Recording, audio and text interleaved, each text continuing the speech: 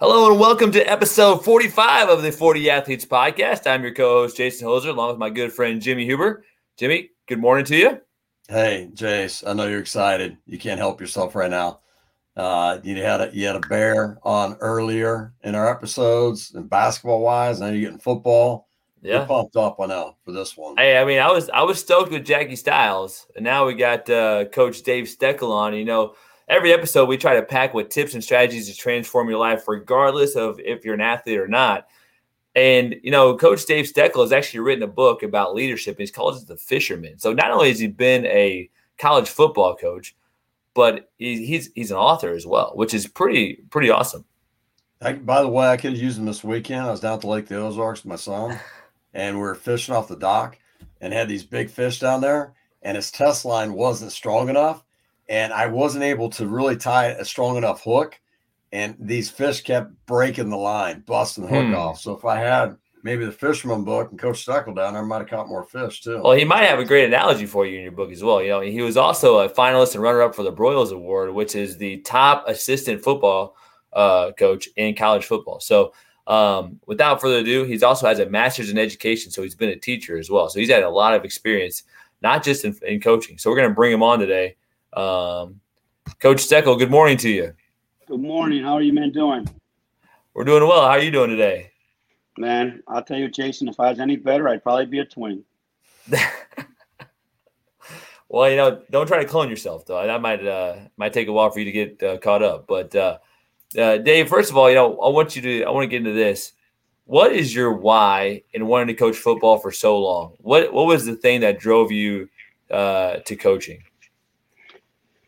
Well, that's a multi-layered question, Jason. And the reason why is because when you're young, you know, the old cliche, you're young and dumb, okay? And I got into the coaching because I really didn't know a whole lot of other things, meaning I went to the Marine Corps right out of high school. And after the Marine Corps, I went to college and played sports. Obviously, I played sports my whole life. And I didn't really know anything else. And my brother was a pro football coach at the time. You know, my brother Les spent 24 years in the NFL. And I thought about going in and be a graduate assistant and stay in coaching. And I did it because I really didn't know anything else. And then as I was going through it, I really enjoyed it because I don't know if you ever watched those Peyton's Places, you know, with Peyton Manning and stuff. And right for every episode, before it starts, it says, I'm Peyton Manning and I love football. Well, I realized I love football and I wanted to be a part of that. However, as you grow, then what takes over your life is your ego, okay? And you want to move up the coaching ranks either for ego or for money or for both. And then you hit the last layer of it where you say, okay, do I want to be successful or do I want to be significant? And probably the last 15, 20 years of my coaching career, I want to be significant and make a difference in young men's lives. You know, Coach, you started in 1982 coaching, and you've written a book on leadership, and you're talking about aging me. Thank you for aging me. Go ahead. Well, I mean, but been in the game for a while. And so Yes, when you talk about like leadership and writing a book on, I'm sure you've seen leadership in 82 and leadership in 2021. So my question for you is, how do you define leadership and how has leadership maybe evolved for you over those years of coaching? Well, I think leadership, how it evolved back in the 80s, it was almost a do as I say, not as I do type of scenario. And kids didn't understand. And Jason just presented, you know, what was my why I got into coaching. And kids didn't understand the why. And then as you got moving on to coaching, it was more prevalent, especially in around 2005, 2004, in that area where kids really want to know, why am I doing this? What is the why? And your leadership had to show them why this is good for them. Because I personally think all kids, even to this day, all kids love and thrive discipline. The difference is they don't want to admit it, but they do want discipline. They want to blame that on somebody else. Hey, I have to do this because mom, dad said it. Hey, coach said it. But they really want to do that. And I think that kind of changed and moved over the parameter. The thing I'm starting to see now, when the 2020s hit, there's been a pendulum swing, I think, with kids nowadays. It went from obligations and responsibilities to rights and privileges. So the game's changing, and I think with that, leadership has to change. And if I could go back and talk to my younger self, I would say, you know what? What I did the last 5, 6, 7, 8, 9 years was I tried to serve my players, tried to help my players, tried to mold my players. And if I could talk to my younger self, I would say, why don't you start off like that? And so I think leadership is different facets, but the number one key to leadership is always be yourself. Coach, we have a lot of young, coaches from all different kinds of sports. What are some ways that you would start off by serving your players first? Like you said, if you go back and do some things differently, what are some ways coaches can serve their players? Players, and it's an old cliche. I'm sure you guys have used it. I'm sure all these coaches, young coaches, all these coaches use it. But players do not care how much you know. They want to know how much you care. And how you serve them is by showing that you care for them. That doesn't make it easy. That means you show them that you care for them, that what you're doing for them is the best interest of them. And I think what I mean by serving is by teaching them life, teaching them the why we're doing this, teaching them why this is going to make you better. Okay. For example, my brother used to always tell me, I used to say, it's got to be hard coaching the NFL. They said, no, NFL players are dying to be taught because they want to know how you can help them make more money. Okay. They want to make more money. They go to the Pro Bowl, they get another contract. So they're all ears. They want to devour knowledge to be a great pro football player.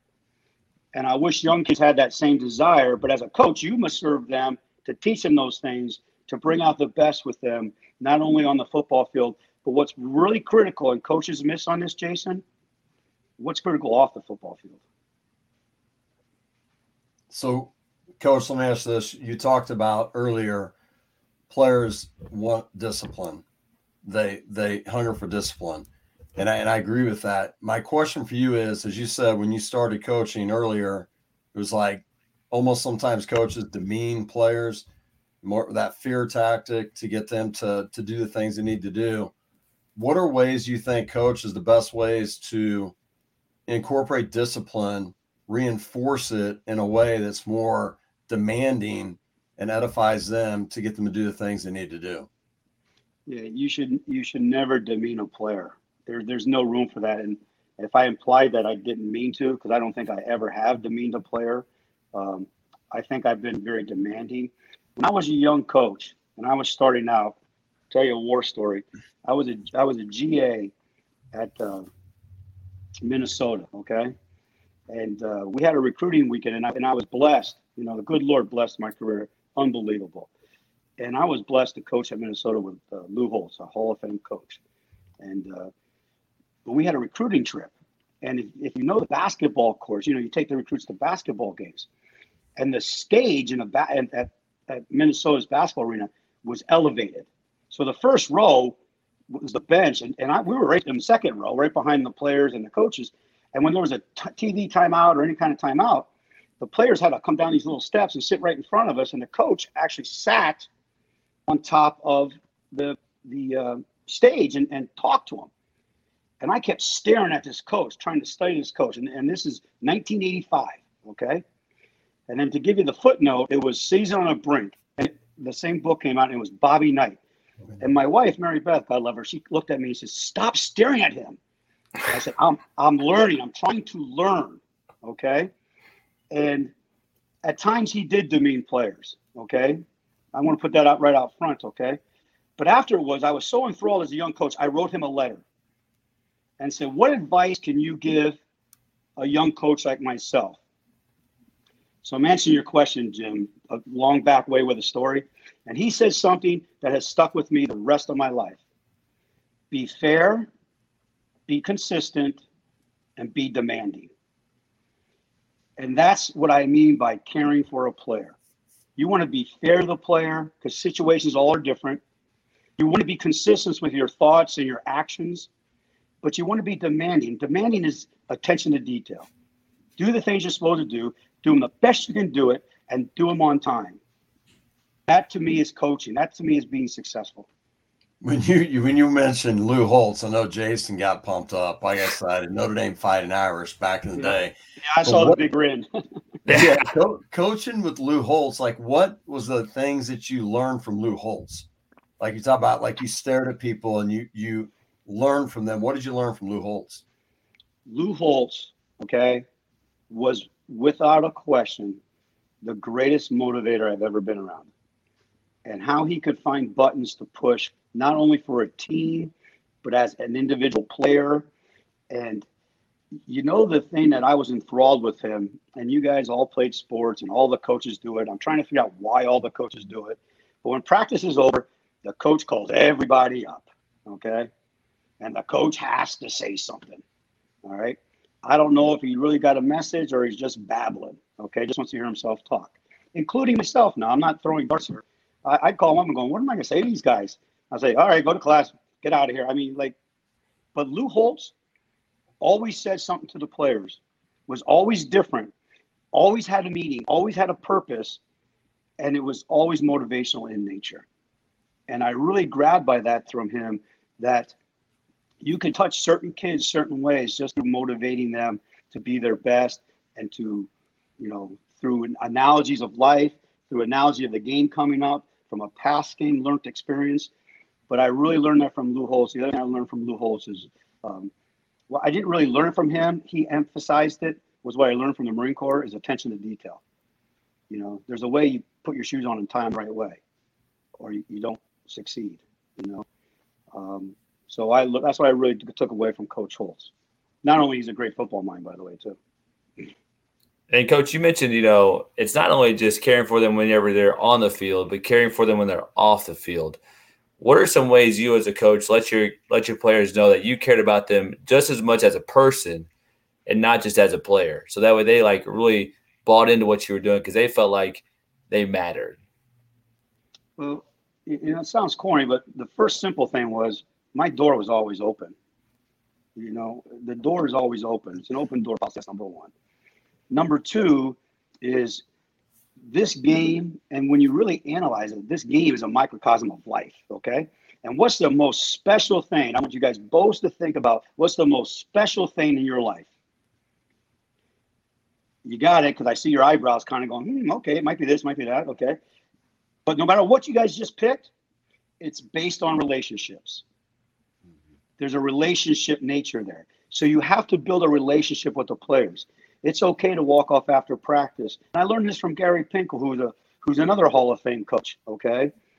That you get after a kid on the football field, well, your rear end better be in that locker room hugging them and letting them know that ain't personal, man. That's just football. And ask them how they're doing. Kids are away from college. I was blessed to be a college football coach for almost 40 years, okay? Put your arm around them. How you doing? How's your mom doing? Okay, what's going on with your life? It's called building a relationship, so they're not just a piece of, you know, using the 1982 term, a piece of meat out there that you're yelling at and screaming at. Their kids. The next thing you do is, with these kids nowadays, especially as the 90s and 2000s came around, how many of these kids maybe had a hug? How many have put an arm around them? Okay. How many of them actually said, and here's a simple one for you. I was driving with my best friend from college, okay? We were the tandem. He was the quarterback. I was the center, okay? I used to always tease my wife. He knows my rear end better than she does, okay? From all those days of playing football, all right? And one of my players called me one time about something. We were talking, and I ended the call by saying, hey, I love you, Spoon. And he just turned and looked at me. He goes, you tell your players you love them? I said, yeah, they're like my kids. Then the vast final key was I had a phenomenal wife, Mary Beth, and the kids would come to our house, okay? The kids would come. They see how our family interacted with our daughter. Our daughter has high-functioning autism. She loved the players. She talked to the players about Harry Potter or dogs or this or that, and how they interacted with our family. They knew that not only was my office door open, but our family door was open. And there was multiple times, I shouldn't say multiple, it's probably 3 times that pop in my head where my phone rings and it's, hey, Coach Steck, hey, what's up? How you doing, Jason? Hey, is Mary Beth there? And they go, what? And they want to talk to Mary Beth and get advice from her. So that's how you show you care about someone, is build a relationship And the relationship is based on trust. Coach, when you talk about Gary Pinkel, and I know you're at Missouri State, I think in 2015, and I think at that time, wasn't 2015 the year that the football players at Missouri boycotted, I think it was? Yes. I think it was during that time. And, you look at Gary Pinkel as a leader of that program, and you talk about relationships, listen to your players, and I'm sure there's pressure upon him to play games, and the players wanted to boycott. And can you take me back to as a coach and even Gary Pinkel relationship you had, how do you go about listening to your athletes, making decisions that's best for everybody when there's maybe pressure to do something else that would be maybe what your players don't want or would be different than that? Well, first of all, and I do want to make this extremely clear. Like you said, I just left. I was not there when that situation went down. Everybody hears stories about how this was handled or that was handled and everything else. Gary Pinkel, I think, handled the best way he could. He was in a no-win situation. This is my own personal opinion, okay? Because he does love his players and cares about his players, and he took his players' side, which was not probably the pretty thing to do, okay? At the same time, there was an administration that was totally against it. So now you have heads butting each other. That's my outside looking in. I want that very clear. It's my outside looking in. I think there's two different facets of that scenario and other scenarios as the years moved on. As you look forward to the last couple of years, Mizzou was way ahead of their time when you think about it, okay? I think there's different ways to handle certain situations. You got to let your players know you care about them, and you have to support your players. At the same time, you have to educate them how to go about presenting your cause.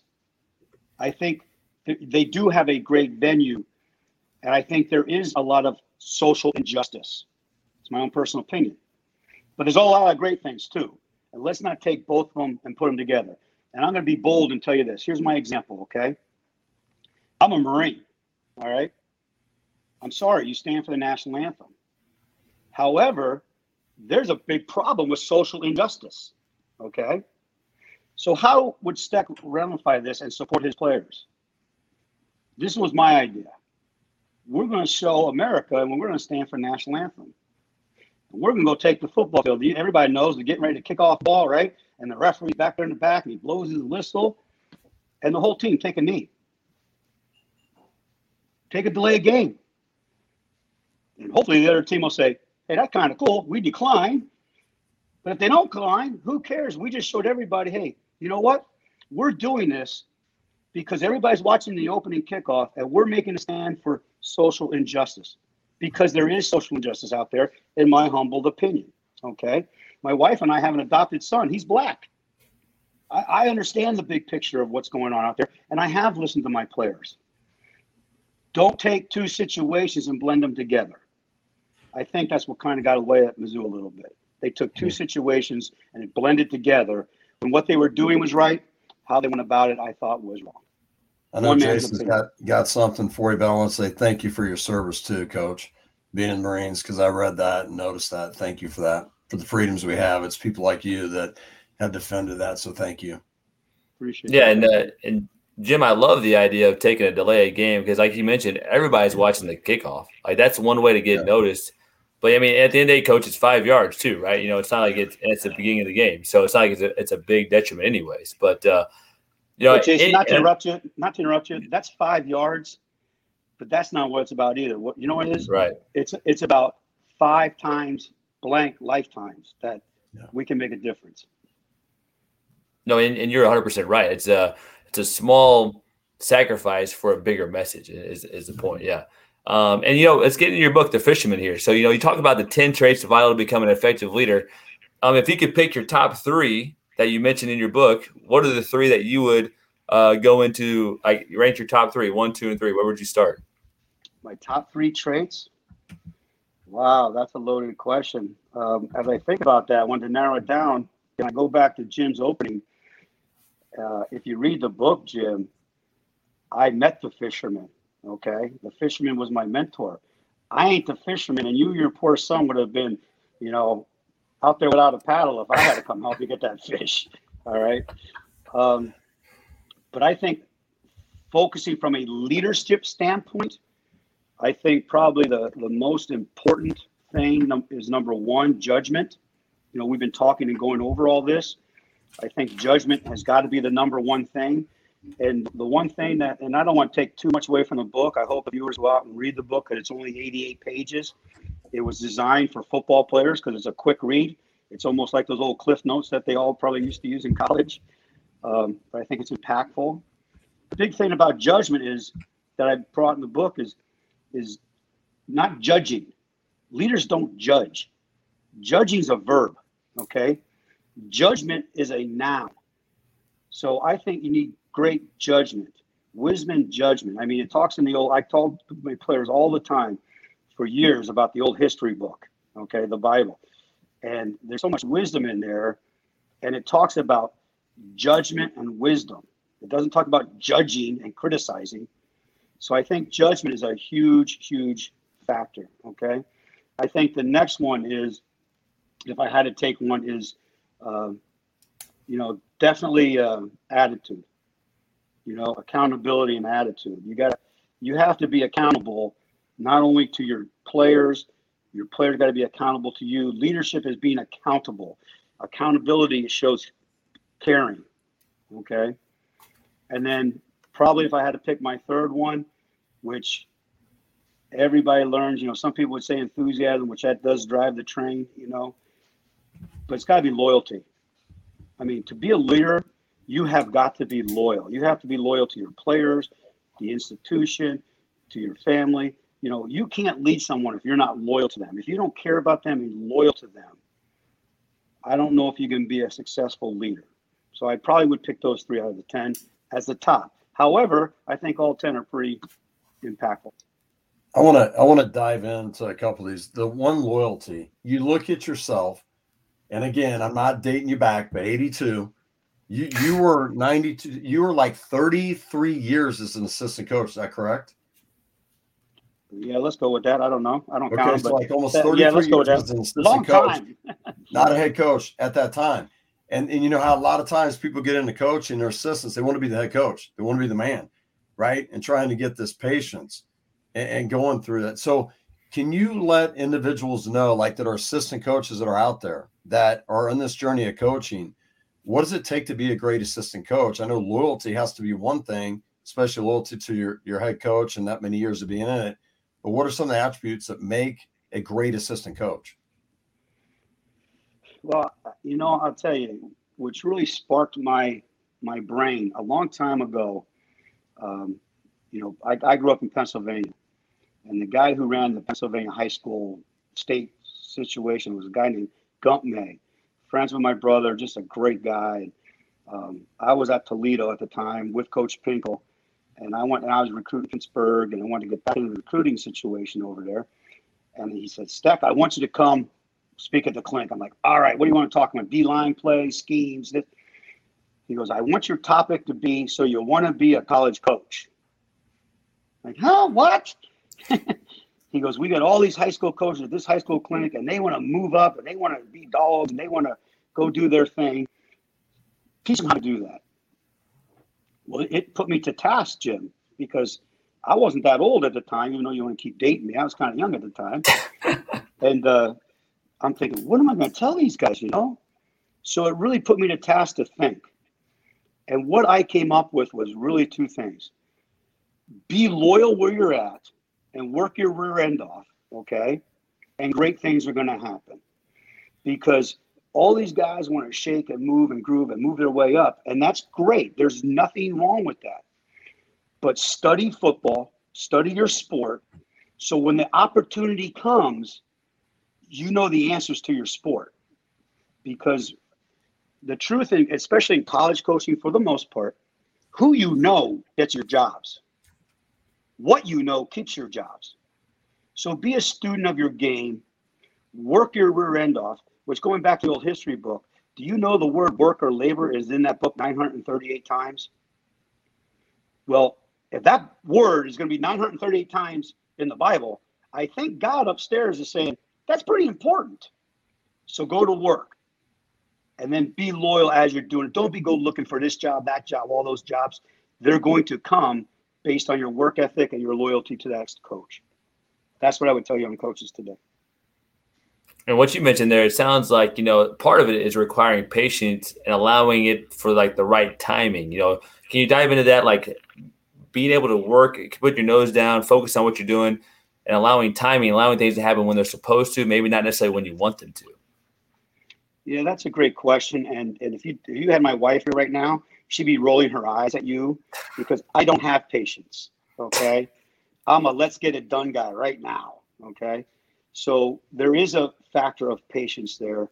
I'm not good at that, but I know this. There's an old Yiddish proverb. Do you guys ever read mystery novels? If you don't, I'm telling you guys, I probably should get a kickback on some of the money this guy's making. But there's an author called Harlan Coben. Don't know if you ever read him. If you like mystery whodunit novels, he's unbelievable because you never know till the last page. His name's Harlan Coben. You're reading, and all of a sudden, oh man, Jason did it. And it's like he's a really great author, but he uses Yiddish proverb all the time that says, "Man plans, God laughs." It's on his time frame. Let me give you an example of this. Everybody's going to know when I say the name. I don't care how old you are. And if you don't know him, you young kids out there, if you are listening, Raymond Berry, one of the greatest all-time wide receivers in the National Football League. He was Johnny Unitas' go-to guy. But what a lot of people don't know is he was a ball coach. Okay, his father was a ball coach in Texas. When he got done and retired, he became a ball coach. Okay, got in the NFL, was coaching in the NFL, and then they got fired like most coaches do. There's two types of coaches: those who've been fired, and those who are going to be fired. And he gets fired, and he's got to provide for his family. Well, he's selling shoes. But no one realizes he goes from selling shoes for 2 years to being the head coach of the New England Patriots. And in 2 years, in 1985, they got their rear ends whacked. But in 1985, they go to the Super Bowl and play the Chicago Bears. Now, I know all this stuff and his story and his background because my brother was his offensive coordinator in the Super Bowl. And my brother got his rear end waxed by the Chicago Bears, not being good to be offensive coordinator against that defense. Okay. So you do have to have patience, and you say your prayers and you keep working, you keep networking, but don't lose sight of the job you have to do. And I think great things will happen, especially if you say your prayers. The loyalty part, I think, for this, and maybe you can speak to it. There's so many assistant coaches that sit there and think, well, I would do it this way. Or if I had the head coaching job, it would be better if we did it this way. And they always have their opinions, and I get that. But sometimes there might be certain things the head coach is doing that they might not totally buy into or agree about. What's the best ways they can go about still being loyal when they maybe don't agree totally with what the head coach is doing? Well, that's a double-edged sword, but that's where your loyalty, is shown. And we had the thing that I loved about Mizzou, okay? And the other thing I loved when I took with me to Missouri State was when you go behind those closed doors, you have meetings. And there's, back in the day, there was the head coach and 9 assistants and maybe a couple of GAs. Now there's like a flock of people in those rooms with all the analysts and GAs and everybody else, The point is this, Jim, is what Gary Pinkel built there is you go into that room and you have an opinion. Everybody has an opinion. The thing about leadership is being fair, consistent, demanding, not just with the players, but also with the coaches. And then a decision's made.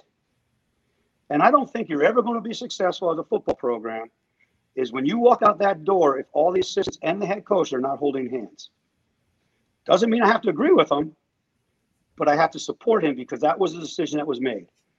And I can look anybody in the eye, see our coaching staff at Mizzou, and the reason why we were successful is because we didn't always agree with coach.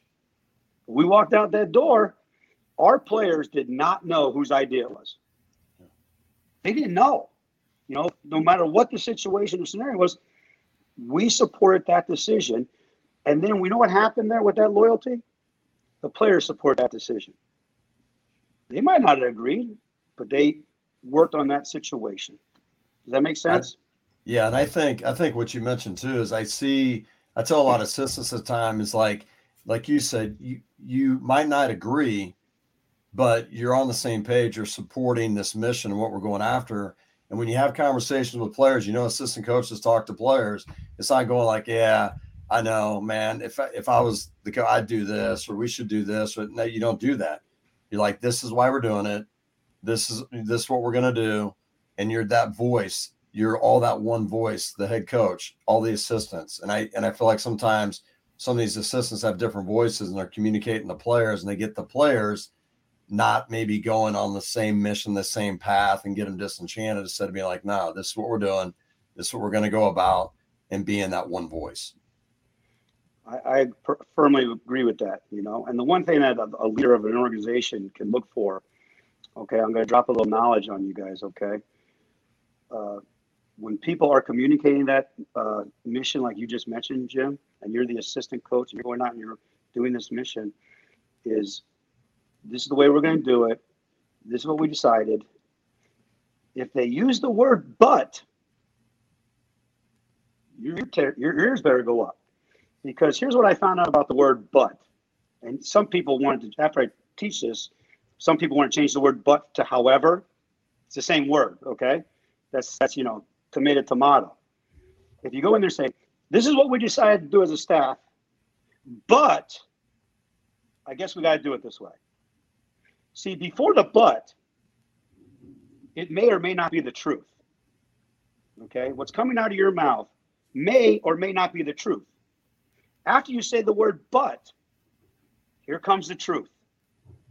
For example, my wife's a great cook, but she is an awesome mother. Now, my wife may or may not be a great cook, but she's an awesome mother. Just for the record, my players love Mary Beth's cooking. She was a great cook. So that's what I mean. The but before may or may not be the truth. But as soon as I said but, she's a great mother, there's the truth. Does that make sense? Totally does.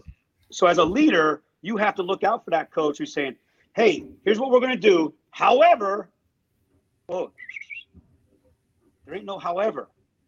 This is what we're going to do. So I hope that makes sense. Yeah. And you go back to one you mentioned is attitude. And, Ben McCallum, who's the head coach of Northwestern State basketball program, he's had tremendous success. He's like won, 3 out of the last 4 national championships. But the biggest thing he talks about is when you mention attitude, when he recruits, he asks like people around the recruit, is this person moody? What's their attitude like? And if they're moody people, he won't recruit them. And if they're in practices and they're being moody, he'll kick them out. Like he's like, we have to have positive attitude in what we do. When you mention about attitude, is it about reinforcing positive attitude? And then you talk about the accountability. What do you do to make people accountable to make sure they have an attitude that's going to be moving everybody in the direction you want to go into? That's culture. Now you dip into culture, which I understand and respect. The thing I try to very heavily express to our players is the greatest thing about attitude, you're in charge of it. I don't give you your attitude. You give yourself that attitude and how you respond to certain things. And the one thing we used to always preach at Mizzou was, we called it, snap to whistle to snap. When the whistle blows and before you snap the ball, what's your brain thinking about? Okay.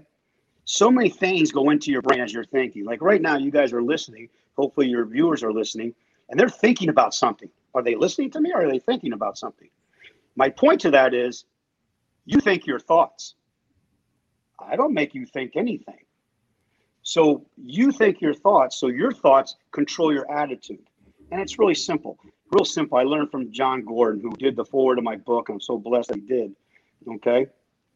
It's really simple. You got to get up in the morning. How many people get up in the morning? And I'll give you the answer. So 99% of America gets up in the morning and says, man, I got to go to work. You don't got to go to work. You get to go to work. Okay? You get to go to work. And here's the other thing, too. I used to teach my players all the time. How many people do you see and say, hey, how you doing? They go, oh, thank God it's Friday. Huh? Thank God it's Friday. What you know how many people, and I mean this, I don't know the right word, not doesn't matter. How many people die Monday morning when they wake up, and all of a sudden they come back to life at 5 o'clock on Friday? Because they gotta go to work. No, that's an attitude. That's the way they think. You know? Hey, have a great weekend. Oh yeah, thank God it's Friday. How about thank God it's Wednesday, man? It's 10:30, 9:30 your guys' time. I'm having a blast talking to you guys. You know? It's in your mind. And you can't really do anything except to teach people those concepts of you get to, you know what? You get to live. You get to breathe. You get to go to do these things. You got a great life, man. Let's go work at it. But that's a culture change, Jim. Yeah, and that's where you talk about too, like perspective, like point of view, shifting point of views. Like you talk about, it's like we get to go do this. Think about how many people that are working today that are working for like, an hour or like $1 an hour, making like, $20 throughout a week or whatever it is. And you're going and having a job that has benefits or making good money or whatever, or going to a house where you have like air conditioning, have running water, clean water.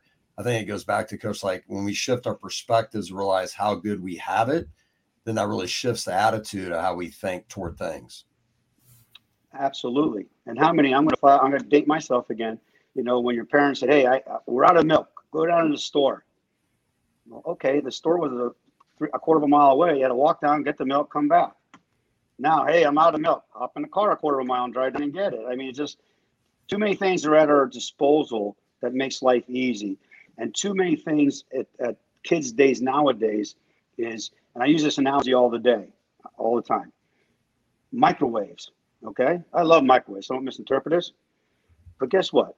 Life is an oven.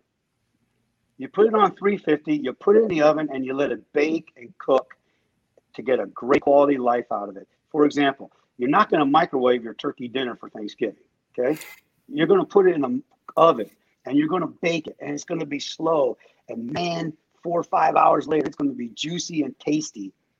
Or you can throw it in the microwave, and it's going to be dry and stale, but you get to eat. Goes back to Jason with patience. Well, Coach, man, appreciate you joining us today. Jace, yeah, you want to get something else? Yeah, I do want to ask Coach a couple questions on this. One is, Coach, let me ask you this. So you go be a head coach at Missouri State, and you're there for, I think it's like, 4 or 5 years at Missouri State? 5 years.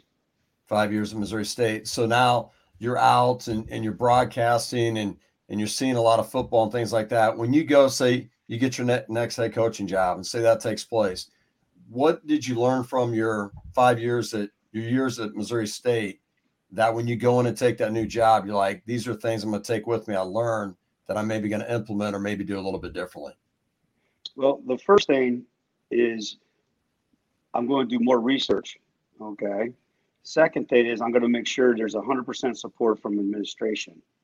And then once the culture is established and all the things that we've talked about, I would have to personally look at myself then and do a better job of letting my hair down and letting the kids be the kids, as long as the same discipline and structure is still in place, if that makes sense. But nothing happens without the start from the top. So I'd make sure the administration part of it was in place and the support from them, and then be able to have the culture put into place quicker. And then once the culture is in place, have the seniors take over, let your hair down, and let the machine run like we did in Mizzou. How do you go when you hear culture all the time? People talk about culture. Successful programs have great culture. What are the best ways to implement culture? When you talk about you'd implement it quicker, how do you go about doing that? I would have more probably one-on-one meetings with the seniors because they know the locker room. Then after I grasp the seniors now, because they've been there a long time, I would incorporate the younger players, part of it, like a council, to get more input from those people, and then explain to them the why we're doing these things. And then I'm going to go way back to what we talked about a while ago, Jim. Through all of this, you got to be fair, consistent, and demanding. Yeah. And the last thing I do want to ask before Jason gets into this lightning round is these young coaches that are out there are just people who want to be in leadership positions. What would you suggest besides reading the Fisherman book? By reading that book, what are other things you would suggest they should do to develop leadership skills to be great leaders, to lead people in a successful direction? Well, I'm glad you threw that in, Jim, because I would definitely highly recommend to read The Fisherman. Get another little plug in there. However, I think what you do, and Lou Holtz taught me this as a young coach, the thing that changes your lives and makes you move forward is the people you meet and the books you read. Okay. And if you ever go look at some really great people and hear people speak, they're taking notes. You know, I had to speak at a function one time, and there was two way better leaders than myself in the audience, and they're taking notes. Okay. You can always learn from somebody. So go meet people, go ask questions as a young coach, and read. And what I mean by read is I highly recommend reading the Bible and the old history book, because that's going to give you wisdom. You know, isn't it a coincidence that there's 31 days in a month and there's 31 chapters in Proverbs? Go figure that one. So anyway, I would start with that, read Proverbs, but read people's books and see what they're saying on leadership. Go ask questions, go visit coaches, and expand your knowledge, and that'll increase your work ethic, and then hopefully down the road you'll have more opportunities. You know, Jim, in 2017, I went to the Missouri State at Mizzou football game, and everybody said Missouri State didn't have a chance. Like, they was like, there's no way. And I took a picture of the score after every quarter, and every quarter that team stayed with Mizzou for almost 3.5, 4 quarters. And so I was a proud alumni on that Labor Day weekend in 2017. So, Coach, I was excited to be there for you, repping my Missouri State gear on that day. So just to throw that out there, I was really impressed with how they played that day. That was like 2 years into you being the head coach. So it was a really fun day to be a Missouri State Bear at that Mizzou Stadium there. So finally, like the lightning round. So we have 4 questions, Coach, that we rapid fire to finish all of our guests with. And the first one is this: what is the best life lesson that sports has taught you? To be a good teammate. To be a good teammate. You can't succeed in life without other people. And what I mean by be a good teammate is you got to be a good teammate with your wife, with your family, with your employees or your employer. You have to be a good teammate, because if you're a good teammate, that shows you care, and you can be successful not only in the athletic arena, but also in the family arena and also in the business arena. Okay. Number 2, if you could spend time with anyone you admire in sports, passed away, alive, who would it be, and why would you pick them? Just one person? Just one. Whoa, come on, man. And it has to be sports, huh? You know, I probably would be enthralled with Vince Lombardi. And the reason why is because the things you read, you know, let me go back real quick about the books you read and stuff. You know, all those books you read about Vince Lombardi and all the stuff you see about Vince Lombardi was back in the day when you were a tyrant and do it my way and da-da-da. But the thing that was unbelievable about Vince Lombardi was when the curtain was closed, he was a really good human being. And he really cared about his players off the field, cared about his family, loved his friends. But when the curtain was open, he was a very demanding person. I would love to know how he mixed those both attributes and to become very, very successful. Hey, Coach Dave, I love the story. I remember what John Madden talks about. He went to that coaching clinic, and he said he went the whole day. And it was like they were working on the Packer sweep to the right. Mm-hmm. And they were like, he said, see you tomorrow. I'm like, what are we going to work on tomorrow? You know, we're going to work on Packer sweep to the left. Like the attention to detail, getting after, like you said. That's true. What's the best advice you ever received from a coach that you've worked for or been around or played for? That's so much. I mean, the thing that just sticks in my mind is that experience with Bobby Knight, his note saying, be fair, consistent, and demanding. You know, the thing is, if you're growing, you learn from every coach. You know, like Lou Holtz, I learned motivation from. You know, Gary Pinkel, I learned loyalty and attention to detail, the way he ran his football program. I worked for a guy, Ed Sweeney at Dickinson, who taught about, which is in a book about bearing. You got to act like you got to act like you've been there before if you want to get there. There's so many things you take from coaches and learn from coaches, and if you're not learning, you're going backwards. The old Bo Schembechler, who I never got to coach for or with, but I met a couple times. He used to always say, "You're either getting better or you get worse. Nothing stays the same." Mm-hmm. So all those little things you learn from everybody. If you had one character trait or life skill, and from a recruit that you're recruiting, and they can only have one that you'd want, what would it be? Wow. Come on, guys. Can't you throw some softballs here, man? I play softball, not baseball. It's been a long time since I played. That was a fastball down the middle. To sound corny is, once you get to know the kid and recruit the kid deep down, I'd want the kid to have love. I want him to love the game. I want him to love his family. And then when he becomes a teammate, he loves his teammates. So that's the, 60-something-year-old guy. I'm not going to give him my exact age because I'm an old guy. That's my 60-year-old answer. When I was younger, it might be a different answer. But I'd want love. I would really want that kid to love football, love life, love his family, and love the people around him. You talk about that, Coach Dave. You've seen the IU football of Tom Allen when, like, last year they did a big story about it, of kind of developing the culture in his program. But it was about loving each other. It was about love. And they have some type of saying or something he does, but it's about, like, just love everyone, love each other. It kind of made me think about what you're talking about when you mentioned about this love aspect of it. You know what? Life would be really good. This world, this America, everything would be better if, number one, a football coach ran it and everybody loved each other. Hey, by the way, too, Jason, you might mention the coach, man. You got Jeffrey over here. Jeffrey, you see that, Jason, on the side of LinkedIn? What's that? You see the messages? I see a few of them. I've been listening, Jim. They got here that love this guy. Dave, you just moved up the list of awesome people. How about that? There we go. Coach Dave. Yeah, that's good. You know what? There's a lot of Daves in the world. Just call me Steck. Coach Steck. Coach Steck. They're saying Coach Steck moved up. They're all right. Coach Steck. Here we go. Bringing it. Well, Dave, first of all, thank you so much for joining us today. How can people find your book, The Fisherman? How can they learn more about you, what you're doing? Where can we find you, Coach? Yeah, I am kind of lost. So, The Fisherman, God's blessed me with a great career so far. We don't know where Coach is going to take me. I'm really enjoying the radio gig with Coastal Carolina. But The Fisherman, you can go to crosstraining.com or you can go to Amazon. And I really think it's a beneficial read because this is my opinion. Obviously, I wrote the book. It's a very short book. The foreword by John Gordon, who was a famous author himself with the Energy Bus and Training Camp, and he's wrote many, many books, and he's a nationally known speaker. It was so humbling that he would do the foreword for me.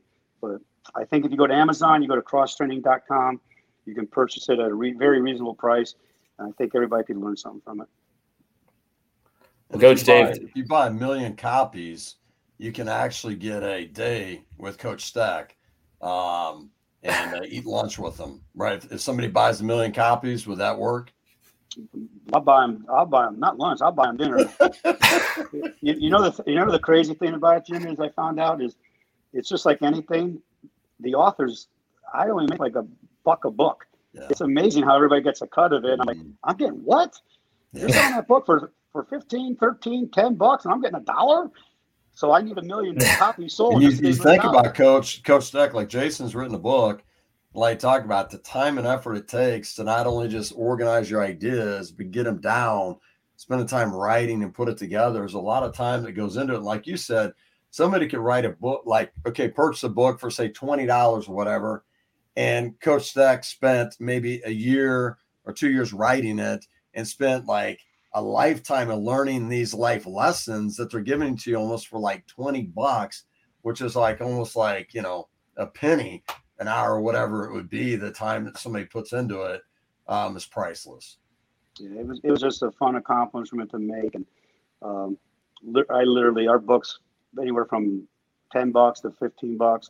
and I get like $1 a book. So I didn't do it for the money. I did it. And, it's not just a sports book. I truly believe that business leaders and parents can learn something from this book to how to raise children, how to raise a company, how to help a sports event.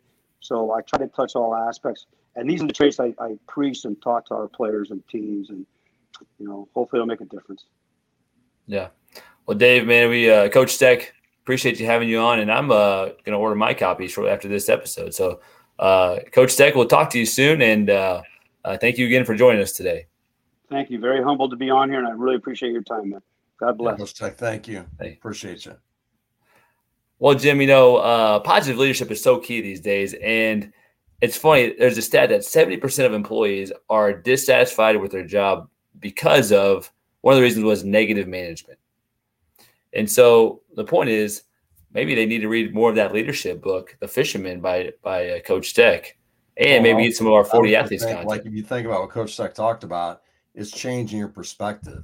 Mm-hmm. Like I tell my kids all the time, you don't got to go do this. You don't you get to go do it. Yeah. You get to go to this practice. You get to go learn. You get to. And what Coach Steck talked about, when you change it to I get to, change the way you think and the way you act, and more things are going to be accomplished in your life through that. And you're going to have more positive energy, not only for yourself, but for others you're around. Well, and Jim, we actually have a week on leadership in our 40 Athletes program too. So, for all of you out there, go to 40athletes.com, book a discovery call right now to see how you can instill some of those traits that not only Coach Steck did, but we as well, so you can have better leaderships in your organization. So, Jim, man, again, so excited to have Coach Steck on because of what I just learned. Not just because he's a Missouri State Bear but you've been excited about this for a while. Come on, man. Not gonna lie. Can you before we go out, can you sing me a little bit of the Bear fight song? Something? Give me something. Seriously. MISSOURI State. There you Bears. go. Hey, I actually wrote a jingle. A jingle. Yeah. Yeah, you have to save that for later. I will. Yeah. Shh. All right, Jimmy. Have a good one. Appreciate it, man. Be good.